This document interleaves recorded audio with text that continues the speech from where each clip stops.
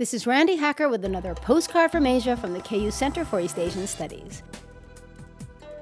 China's Mid-Autumn Festival falls on September 19th this year.